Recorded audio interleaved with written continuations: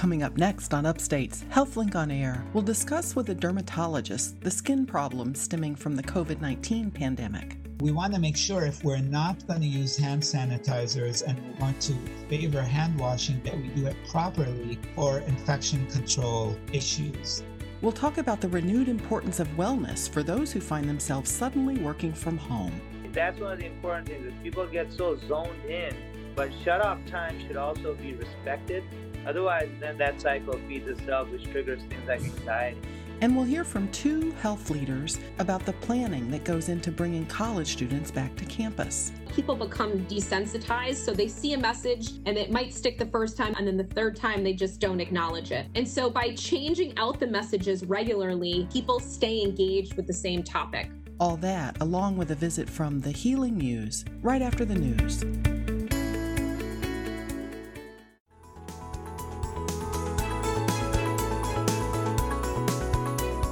This is Upstate Medical University's HealthLink on Air, your chance to explore health, science, and medicine with the experts from Central New York's only academic medical center.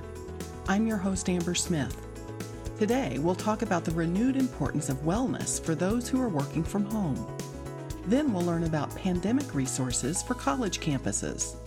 But first, Upstate's Chief of Dermatology discusses skin problems related to the COVID-19 pandemic.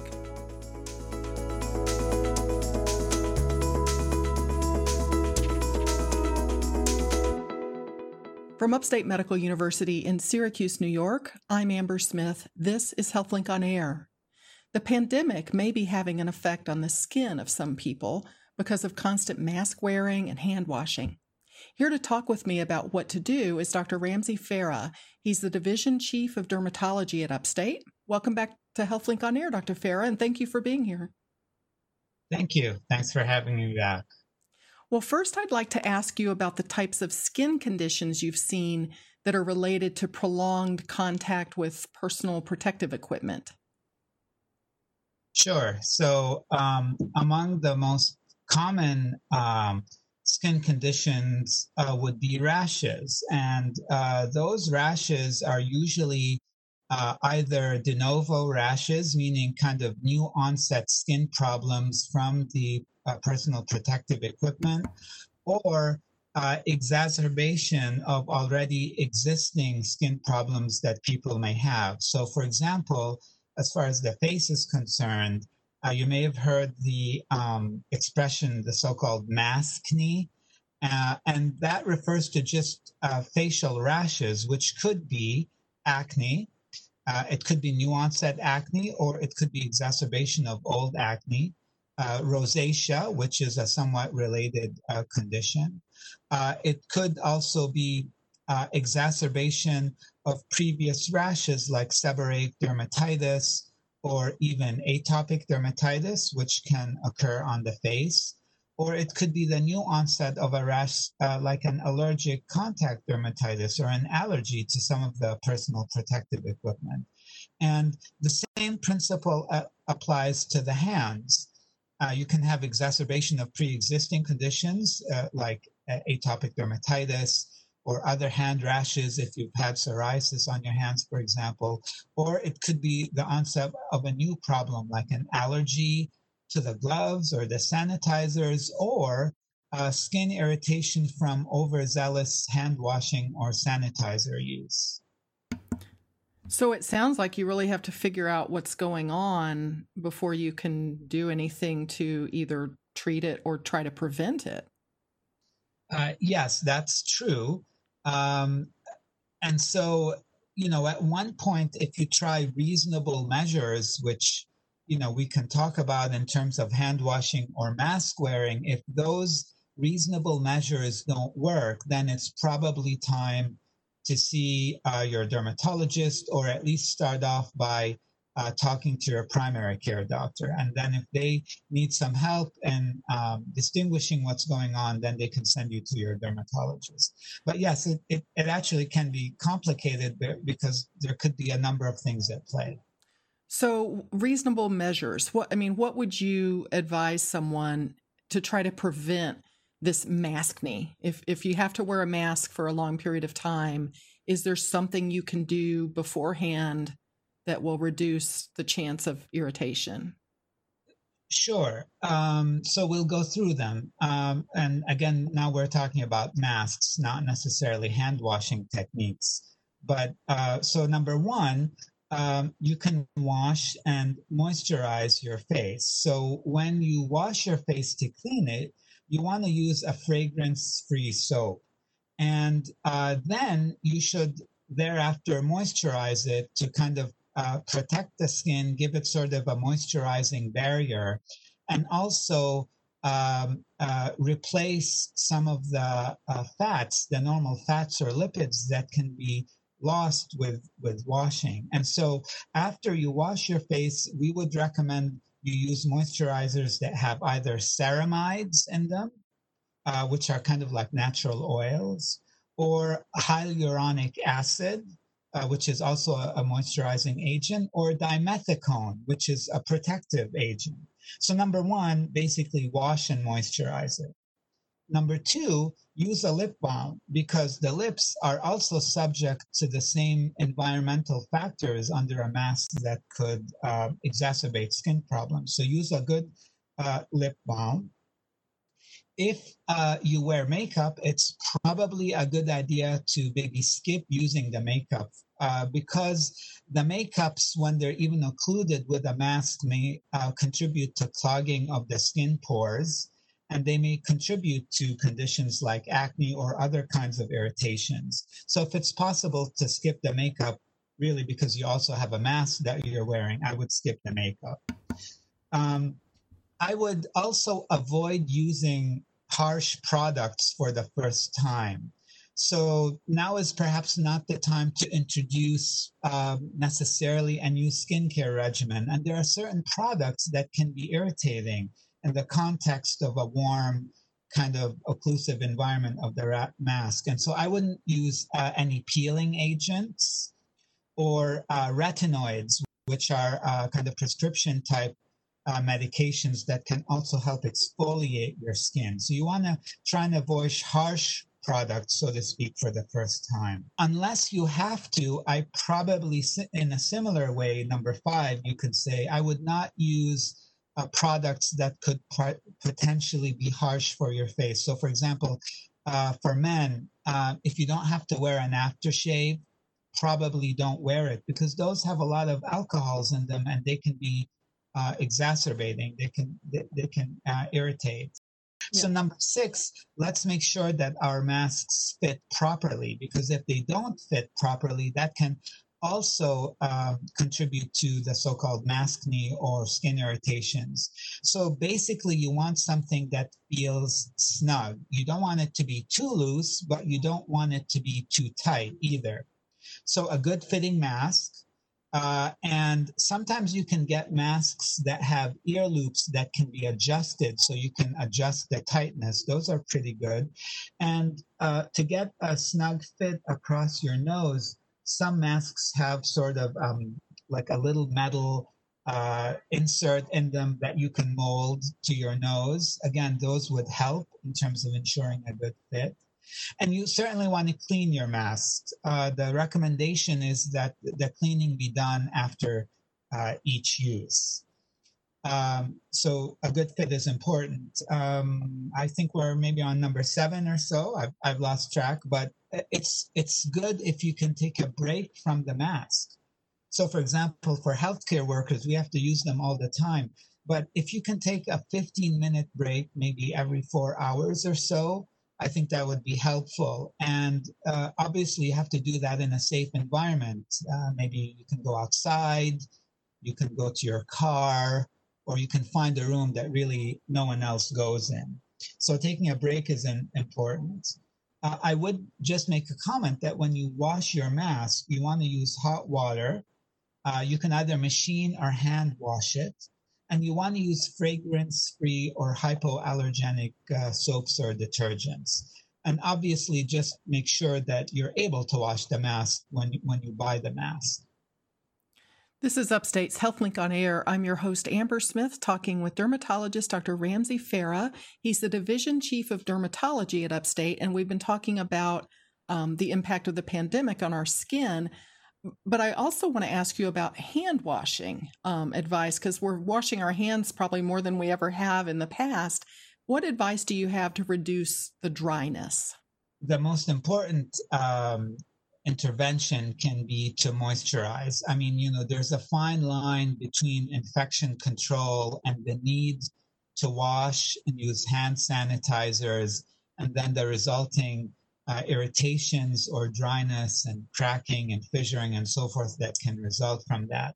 So I would say, as a general rule, I would favor hand washing over using the hand sanitizers.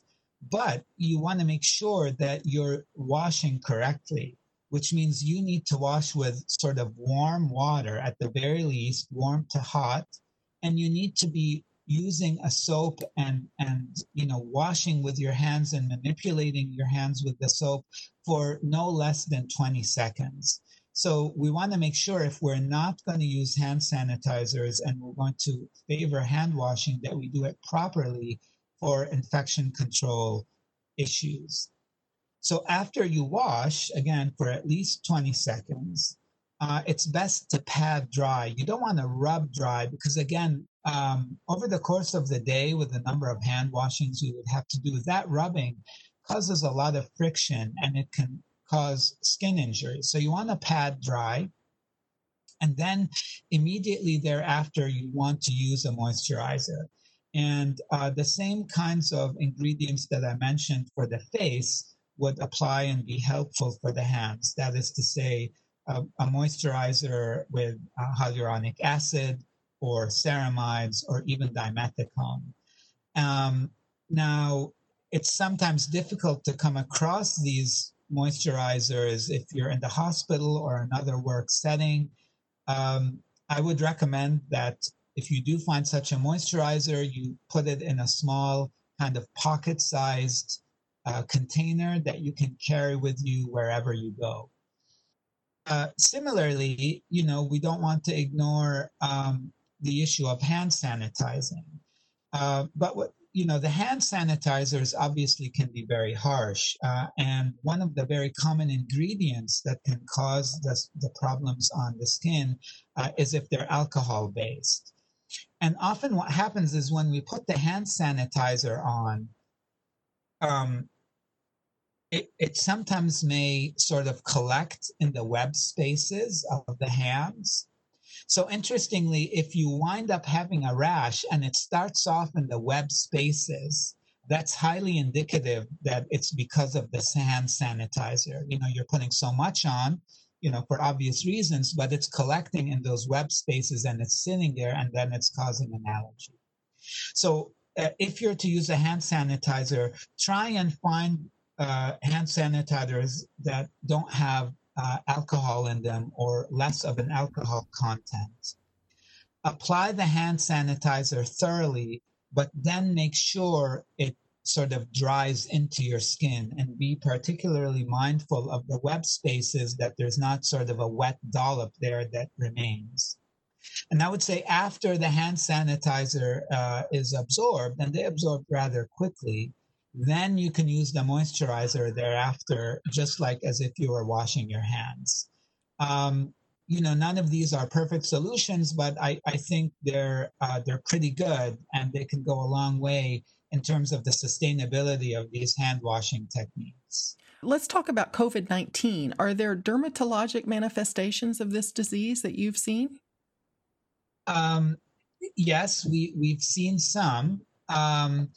And they basically relate to either inflammatory or vascular changes. So it seems that this virus induces some changes in the blood vessels, the microscopic small blood vessels of the skin, and the resulting lesions are called purpuric lesions. That means the blood vessels are injured and there's some bleeding into the skin, and you see it as these red marks on the skin. So that's one category of skin rashes. The other category of skin rashes seems to be like an immune reaction. So red rashes or hive-like rashes are things that you can also see that occur on the skin in patients with COVID. I would say that most people do not get skin rashes if they have COVID. I mean, it's not the majority of patients. It may be something on the order of, 10 to 20% or so. So the skin can be a secondary finding, but it would be difficult to make a diagnosis of COVID-19 just from the skin alone. And usually when we've been called to make a determination whether there's a COVID finding or not, it's usually in patients who are quite sick and in the hospital. I have not, as an outpatient setting, seen these types of COVID rashes. Oh, that's good to know. Now, during the pandemic, many doctors' offices have been using telemedicine. So I wonder how that's working in your dermatology practice. Yeah, so it's actually worked quite well. It has its positives and it has its negatives. And, the bottom line is not just dermatologists, but almost all doctors had to sort of shotgun apply and use telemedicine under somewhat of a crisis situation. So we didn't really have time to roll it out in a controlled way. We sort of just had to do it because it was that or nothing at all. And I think from the dermatologist's point of view, and we actually kind of did a study on this recently, there are a couple of take-home points. The first take-home point is that it seems that the no-show rate for teledermatology is much better than the no-show rate of actually coming into the clinic. In other words, people who make a teledermatology appointment, they're far away, much more likely to be there at the time of the visit rather than not show up to the clinic. So that's a positive. The other thing that we found is that most dermatologists feel a hybrid model works best. In other words, using both a video component and digital pictures. And I can tell you from personal experience, the digital component was very helpful in getting a story and a good history and kind of establishing a relationship as best as we could remotely. But the digital pictures provided much better quality resolution. So if we needed to look at something in detail, we really needed those pictures. And so we found that this hybrid model of both video and digital pictures worked best. And we also find that teledermatology works very well for chronic kind of stable conditions and rashes. So things like acne or chronic atopic dermatitis or chronic psoriasis, those can be very nicely handled with teledermatology. It starts to break down if you're trying to evaluate individual lesions and ruling out skin cancers. Until we get our protocols in place, I would probably not recommend it to do lesion evaluation as the sole evaluation. In other words, I mean, if you ask your dermatologist about a spot, they can give you an opinion, but I think personally it must be followed up by a real person visit when the pandemic allows it, because I think you're likely to miss something at one point if you just do it with teledermatology. So that's kind of the summary of our study that's going to be published soon, and it sort of mirrors my personal experience as well. Thank you to Dr. Ramsey Farah. He's the Division Chief of Dermatology at Upstate. I'm Amber Smith for Upstate's podcast and talk show, HealthLink on Air.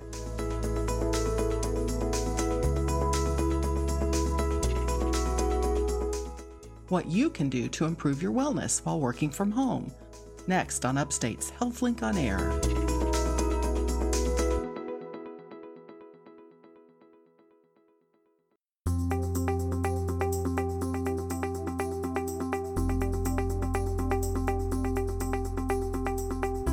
From Upstate Medical University in Syracuse, New York, I'm Amber Smith. This is HealthLink on Air. Because of the pandemic, many people who can are doing their jobs from their homes. They may realize benefits and challenges to this arrangement. Here with advice for coping with telework is Dr. Kaushal Nanavati. He's the Assistant Dean of Wellness at Upstate and an Assistant Professor of Family Medicine and the Medical Director of Integrative Therapy. Welcome back to HealthLink on Air, Dr. Nanavati. Thank you for having me. I appreciate it. Well, I'd like to start by focusing on work-life balance. There's some potential positives working from home, right? What we found is that, for many, many companies, as a result of COVID and this pandemic, they're having a lot more employees work from home. And for many people, it gives them a little more flexibility in how they navigate and negotiate their day, which they might not have had otherwise when they had to punch in the clock and punch it out. So there's definitely some benefit that comes with this new approach. And I think we have to figure out how to optimize it. We do know that the data suggests people have been more productive, and people have actually had, early on especially, people were happier as well. And I think as this time has gone on, we started to see a little bit of a change in that. And there's some drawbacks working at home as well, right? Even if your productivity may go up, but because you're working all the time, right? And that's the thing is, when people aren't sticking to routines, sometimes that happens. I've talked to some of my patients who said, I didn't even realize it was like 8 o'clock at night and I was just going.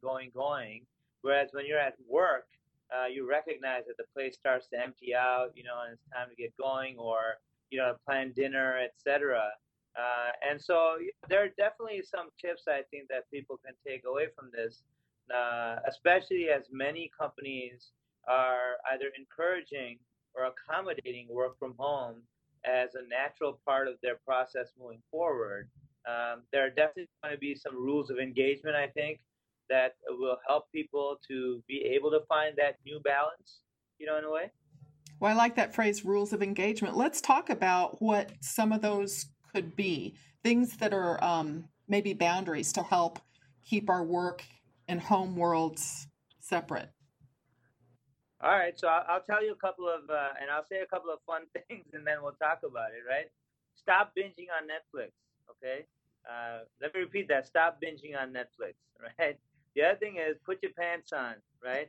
I joke about this, but, a lot of people think that working from home means, they can have their pajamas on all day, etc. Or, you just get up and roll onto your desk with your cup of tea or coffee or water or whatever you drink, hopefully not soda. That's just my little health plug. But that being said, keeping rituals and routines is important. So number one, think about sleep, right? Keeping a consistent sleep schedule is important because we know our circadian rhythm, our hormone systems in the body, all of these require a consistency. Otherwise, we live in a higher stress state, right? So that's really important. Then designating a workspace, right? So if you're just chilling on your couch, with your pajamas on, and you got the TV in the background, you got your laptop on your lap, and you think you're going to be as productive and working, unfortunately, that's not the healthiest for our physical health, for back pain, things like that. And so it's really important to get a designated workspace and the ergonomics. At work, there are different ergonomics. And at home, people didn't have office spaces designed to work 8 hours a day or longer. And so now you have to think about the chair you sit in, the desk. Do we have adjustable heights? Is the screen on your computer, home, or laptop? Oftentimes, if it's a laptop, you're looking down, right? And so if you're looking down, that's going to affect your back, your shoulders, posture, all of those things as well. So, that's really important. Some people think, well, I can sleep an extra half hour because I don't have to drive into work. But in fact, using that time, waking up at the same time, and then having a work, commute, that's a time for reflection, sitting. Some people like to meditate, listen to music, looking out the window. It still gives you that ritual time to shift your mindset from the arousal and waking up to getting to the working mindset, right? So that's really important as well. And that's just getting the day going. Then as the day goes on and you think about, during the day when we're at work, we're often talking to people or getting up and going to get water, etc. We have to plan for breaks during the day also. Because if we don't do that and we just stay stuck to the screen, that's not great for our eyes, it's not great for our posture, it's not great for our psyche. And so taking breaks, whether it be to stretch, right, or to do some yoga, or just going a little 15-minute walk. Right now, the weather for much of the country is actually not bad, where you can, in the mid-morning and later in the afternoon, get outside for a little bit of a walk. 10 minutes, 15 minutes can be very rejuvenating. And so that's important. And then people tend to munch, right? They tend to nosh. The little leftovers that were in the fridge, some of which might not be the healthiest, but they sure as heck were tasty. Suddenly they end up right next to you at your computer while you're working, and now you don't even pay attention to what you've been putting in your mouth. So taking the time to actually plan a meal and to make the meal and taking a lunch break, right, away from the work desk or the work center, these are important things. And exercise, we always say, regardless of whether you're working in the office or you're working from home, if it's not an appointment, it becomes an add-on. Right? And when you have an add-on, problem with that is then it gets forgotten or something else, consumes your time. And so having a designated time that you set aside for exercise, physical activity daily is actually a good way to do it. I talk about living by the rule of sevens, right? Which is to get 7 hours of sleep a night. The recommendation is 7 to 9, so at least 7 hours. And then we think about at least 7 servings of vegetables a day. According to Harvard Healthy Eating Plate, they talk about approximately 8. So if we, aim for 7 to 9, that's great. The Cardiology Association actually talks about 5 servings. So if you aim a little bit higher, even if you don't quite hit the mark, you've still got a great opportunity to get vegetables in. And then 7 hours of exercise a week, right? Which means if you plan for it, it's achievable. But if you think that you're just going to see how it happens or what happens, it's less likely to happen. Right? Let me remind listeners, this is Upstate's HealthLink on Air. I'm your host, Amber Smith, talking with Dr. Kaushal Nanavati. He's the Assistant Dean of Wellness at Upstate. So I'm talking with him about wellness advice for those who suddenly find themselves working from home. Now, one other challenge we haven't really talked about is the lure of being distracted by your pets or your kids or other things about the house, the laundry that's piled up. There's the temptation to, do household stuff. Is there a way to kind of avoid those distractions? Yeah, so you can, in a sense, I'll say avoid by embracing, okay? And what I mean by that is the fact that, your pets are your joy.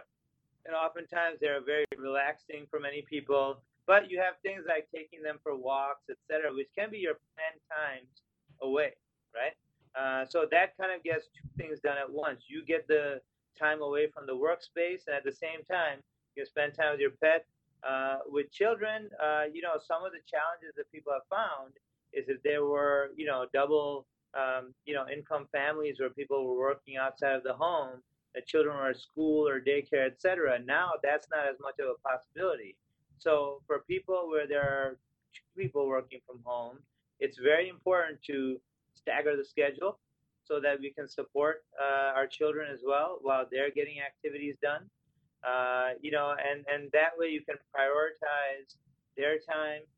Some people have done things like at lunchtime, they take an hour and they can have a half hour to eat and then a half hour to either spend time reading or play, etc., so that they can figure that out and set the time schedule for their children for the afternoon.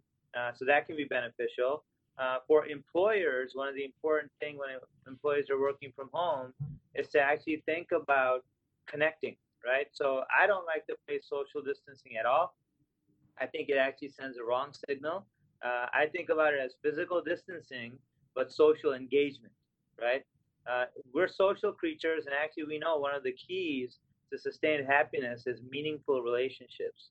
And so for meaningful relationships, we have to connect with people who bring meaning and value in our life. And those are things that can be scheduled. I think people who are bosses or managers or team leaders should actually create opportunities for engagement of groups. And in fact, if they do, WebEx or Zoom meetings, that's a great time to actually let your pet in to the room, right? So that, you can be playing with them a little bit or show them to your team. And that actually oftentimes brings relaxation to the team also, because it kind of just eases the tension, right, of just talking about work. It's sort of like when we bring pictures of our children, if we have them, if they've graduated or done something nice, and show them to our coworkers. Oftentimes it allows for a greater bond, and it brings joy to the environment. Well, I was going to ask you about the person who's been able to set up a really nice workspace at home, and they're not interrupted, and they're able to get things done, and everything seems to be going well. That person may struggle with professional isolation. I mean, what you described about having regular meetings where people can see face to face over Zoom or something, that's one way to sort of combat that. Do you have any suggestions for the individual who is feeling isolated and out of the loop? Yeah, absolutely. I think so. Connection is important, but oftentimes people still feel that sense of, I'm getting burned out of just sitting in front of this computer every day and just, and so what we often do, and then corporations and companies have employee assistance programs and other things that they can do as well. But this is where the thought of personal resilience, right, and self-responsibility comes in as well. And that's not a negative term, but it's about recognizing when you're starting to feel that way and utilizing tools such as free apps for mindfulness or meditation or yoga. In fact, signing up, right, for live online classes, whether it be for workout or anything like that, because then what happens is suddenly, the three of us on my screen right now, suddenly we're all doing jumping jacks, right? And one, it's going to make you laugh at me doing them, right? And two is that we're connected and we're engaged. I think that's one of the important things is people get so zoned in, like, you know what, now I've got all the time, I'm just going to get things done. I'm going to keep going, I'm going to keep going, I'm going to keep going. But shut-off time should also be respected. Otherwise, it ends up being midnight, 1, 2 o'clock in the morning. And now you've shifted your schedule so much that sleep gets affected. That affects your circadian rhythm, which has an impact on serotonin, cortisol, melatonin in the body, which affects your metabolism as well, your energy level the next day as well. And then that cycle feeds itself, which triggers things like anxiety as well. Do you think that some people are just programmed to work well independently, and that there's some people that really thrive when they're around others? Absolutely. And, we're finding that out more, right, during this time, because some people are like, this is great, I've got my routine, I'm good to go, etc. And others are like, when do I get to come back? I can't do this. I'm getting worn out. This is crazy. This is ridiculous. The point is, we don't have a clear timeline on this at this time. And so I think it's up to an individual to recognize if they're not liking the current setup and to reach out. But also, I think it behooves organizations and managers to really reach out to their team members to say, hey, how you doing, right? And that's where those social engagements, even just casual social hours or connecting with groups that have like-minded interests, right? I actually saw a thing for virtual volunteering as an opportunity where, if you're engaged in the service of others, generally you feel better about yourself as well. And so for people that are feeling stressed, distressed, isolated, sometimes there's the joy of giving comes back manifold. And that's a great way to think about it as well. Are there warning signs that people need to be aware of if they're struggling to get through this? And it's rough on everyone, but are there warning signs that maybe it's a serious thing you need to have help with? Yeah, man, I think, the things we think about in terms of if sleep is getting affected or now you're not able to sleep, or your mind just constantly going, right? Or you're getting up in the middle of the night to get back to doing your work. Or you start losing interest in doing your work at all, right? If you feel like, during the day, you feel like you got to take more naps, which you never did, those things are important. If you start to feel like you're getting more chippy or edgy. When you're communicating with people or talking to people, these are all important things to think about. We think about sleep. We think about interest in daily activities. We think about even feelings of, overwhelm or guilt or disengagement. Right? So if somebody starts to feel like this is hopeless, or they feel like I'm helpless in this, I can't take care of anything, or they starts to feel like, you know what, I'm here all alone. I don't even know what my value or what my worth is. So those words that we associate with things like major depression, a feeling of helplessness, hopelessness, or worthlessness, these are all things that if somebody starts to feel this, they should definitely reach out. And this is also why I think, if organizations can cast a broader net to check in, then we can catch some of these things before they become more serious or severe.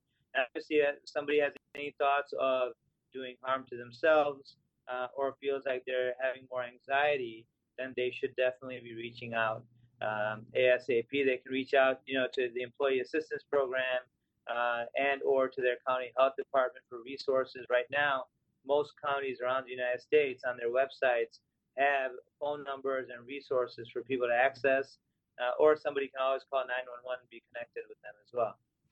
Well, this has been very encouraging and very useful. I want to thank Dr. Kaushal Nanavati, the Assistant Dean of Wellness at Upstate. I'm Amber Smith for Upstate's podcast and talk show, HealthLink on Air.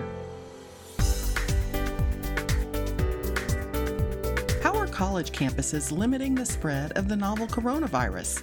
Next on Upstate's HealthLink on Air.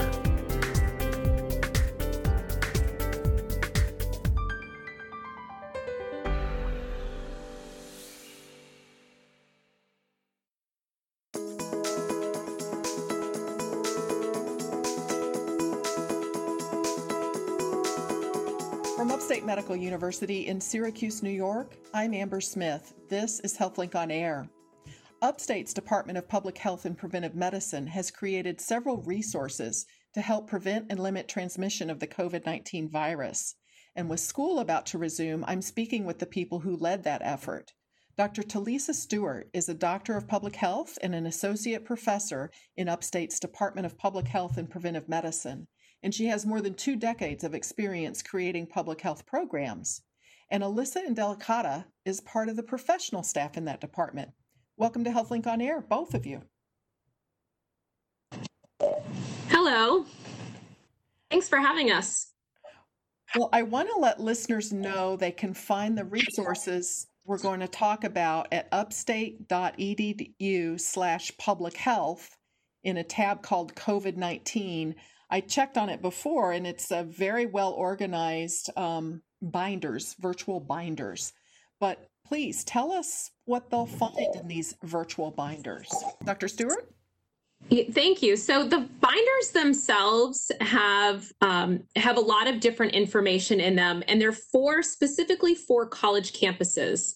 The binders cover information about 4 different health prevention strategies to prevent COVID, which include hand washing, face masks, social distancing, and self-monitoring. So for each one of those domains, we cover health education information. How do we educate the community? We cover how to change behavior for long term. We cover the policies of how to put different policies into place at the institutional level, and we cover how to measure the change. So how did you choose those 4 particular domains? So to prevent COVID, that we know that hand washing, social distancing, facial masks, and self-monitoring all work.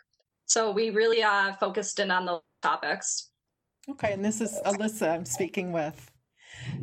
So something that went into this was a lot of research on your part, sort of looking at what's out there, right? Yeah, so there's a team of us, myself, Alyssa, who is with us, and a few others who joined in the effort. And we conducted a full literature review on how to best educate the population, what kind of behavioral interventions we could put into place, and how best to measure it. And I think what's interesting here is that hand washing, for example, has been around for a long time. So there's quite a bit of literature on that we could pull from, although we don't have specific data for COVID, and we're starting to see that emerge now. We've been able to kind of extrapolate and use that information that's just been the standard practice for hand washing. Unlike social distancing, where there's less research on social distancing. How do you do it? How do you educate people? How do you keep them that behavior going for longer periods of time? That was more challenging. So, but we've been able to use different disease profiles to build the research for these institutions to use.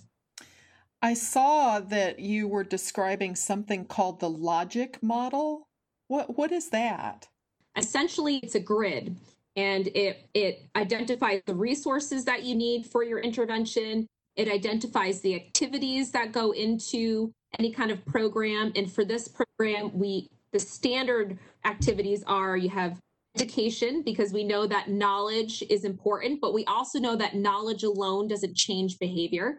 So that's one piece in the activity. We have the part that changes behavior, which is the behavioral intervention.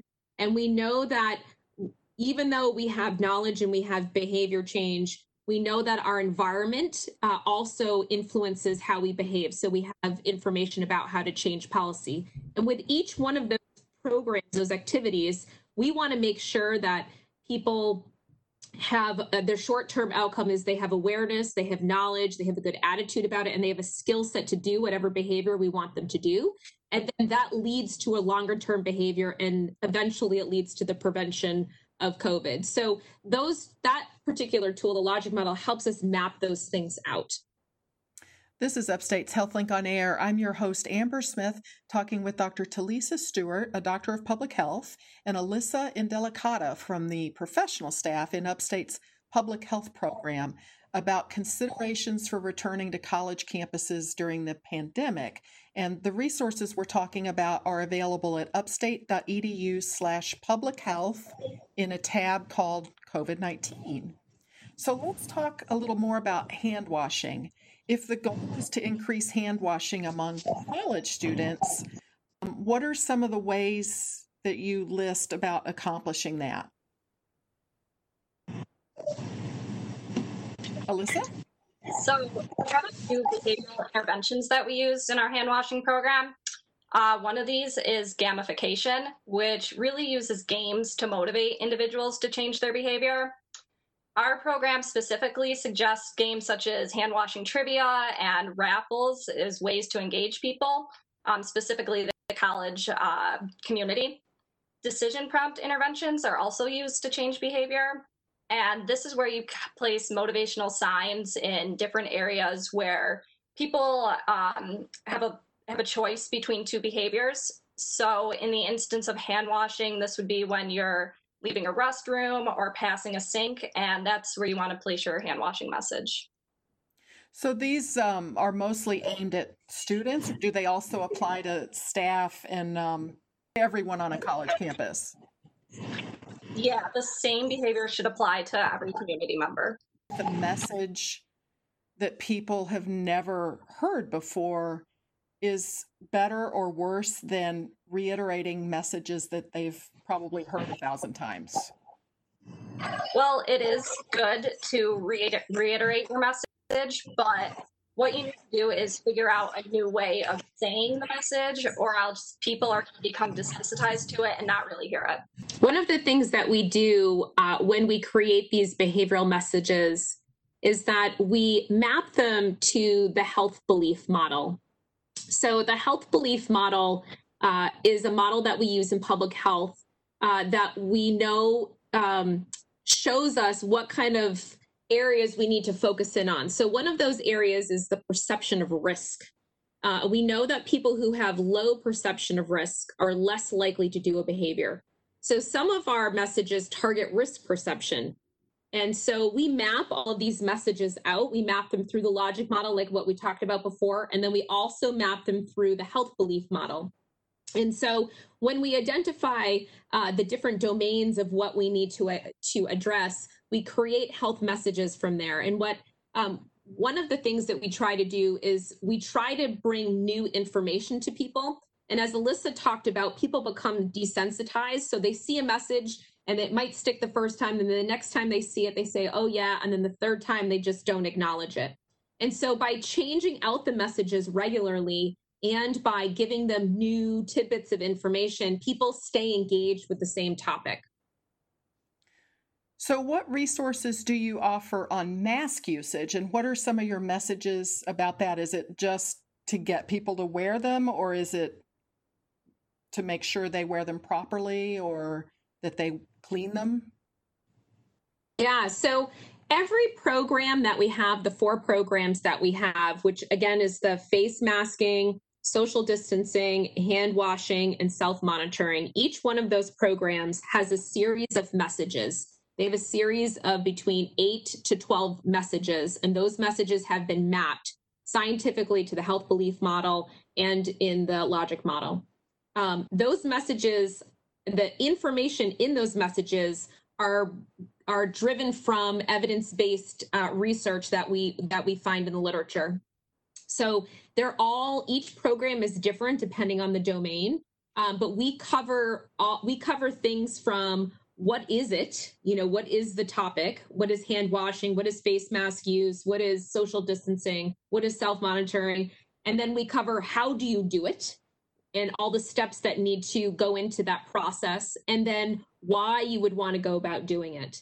And so we cover those, and it depends on the research that's out there and how complicated the behavior is, how many messages that go into that campaign.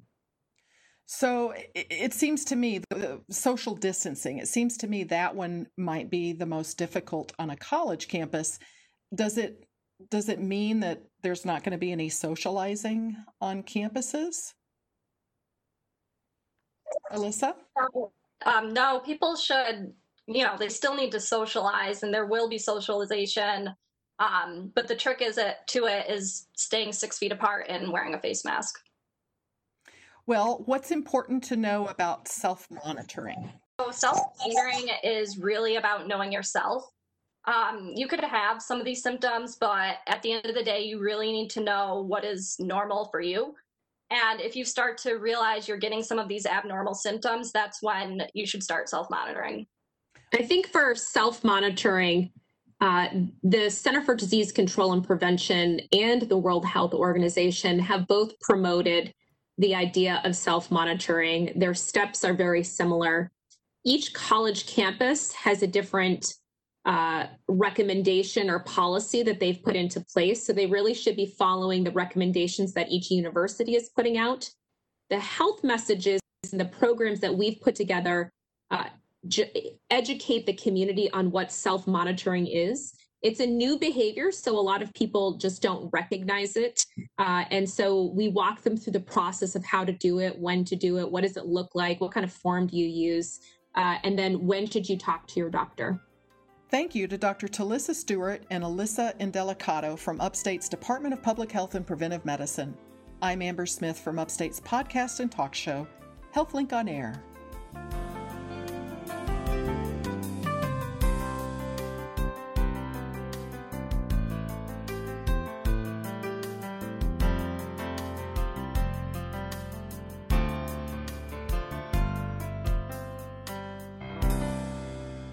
And now, Deirdre Nealon, editor of Upstate Medical University's Literary and Visual Arts Journal, The Healing Muse, with this week's selection. Nina Bannett is a poet and professor of English at NYC College of Technology.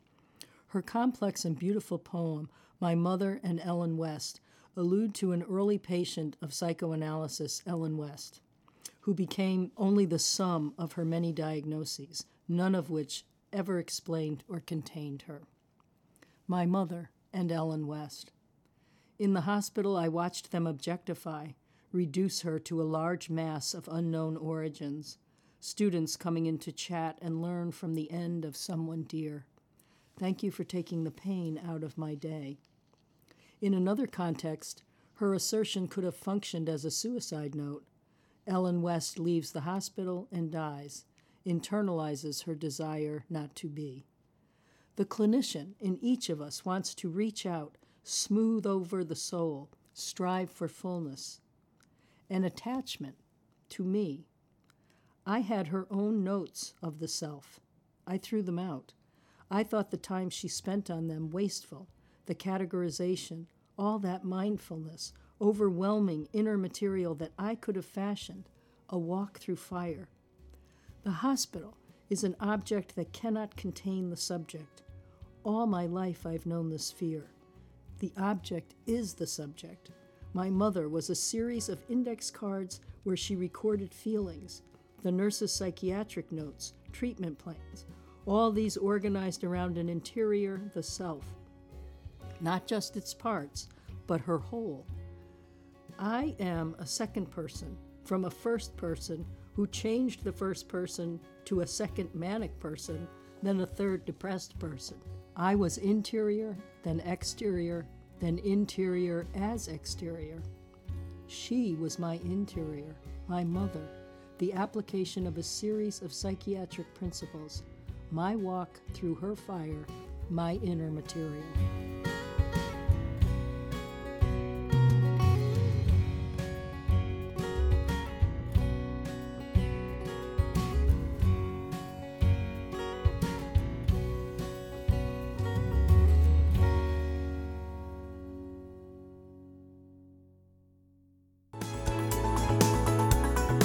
This has been Upstate's HealthLink on Air, brought to you each week by Upstate Medical University in Syracuse, New York.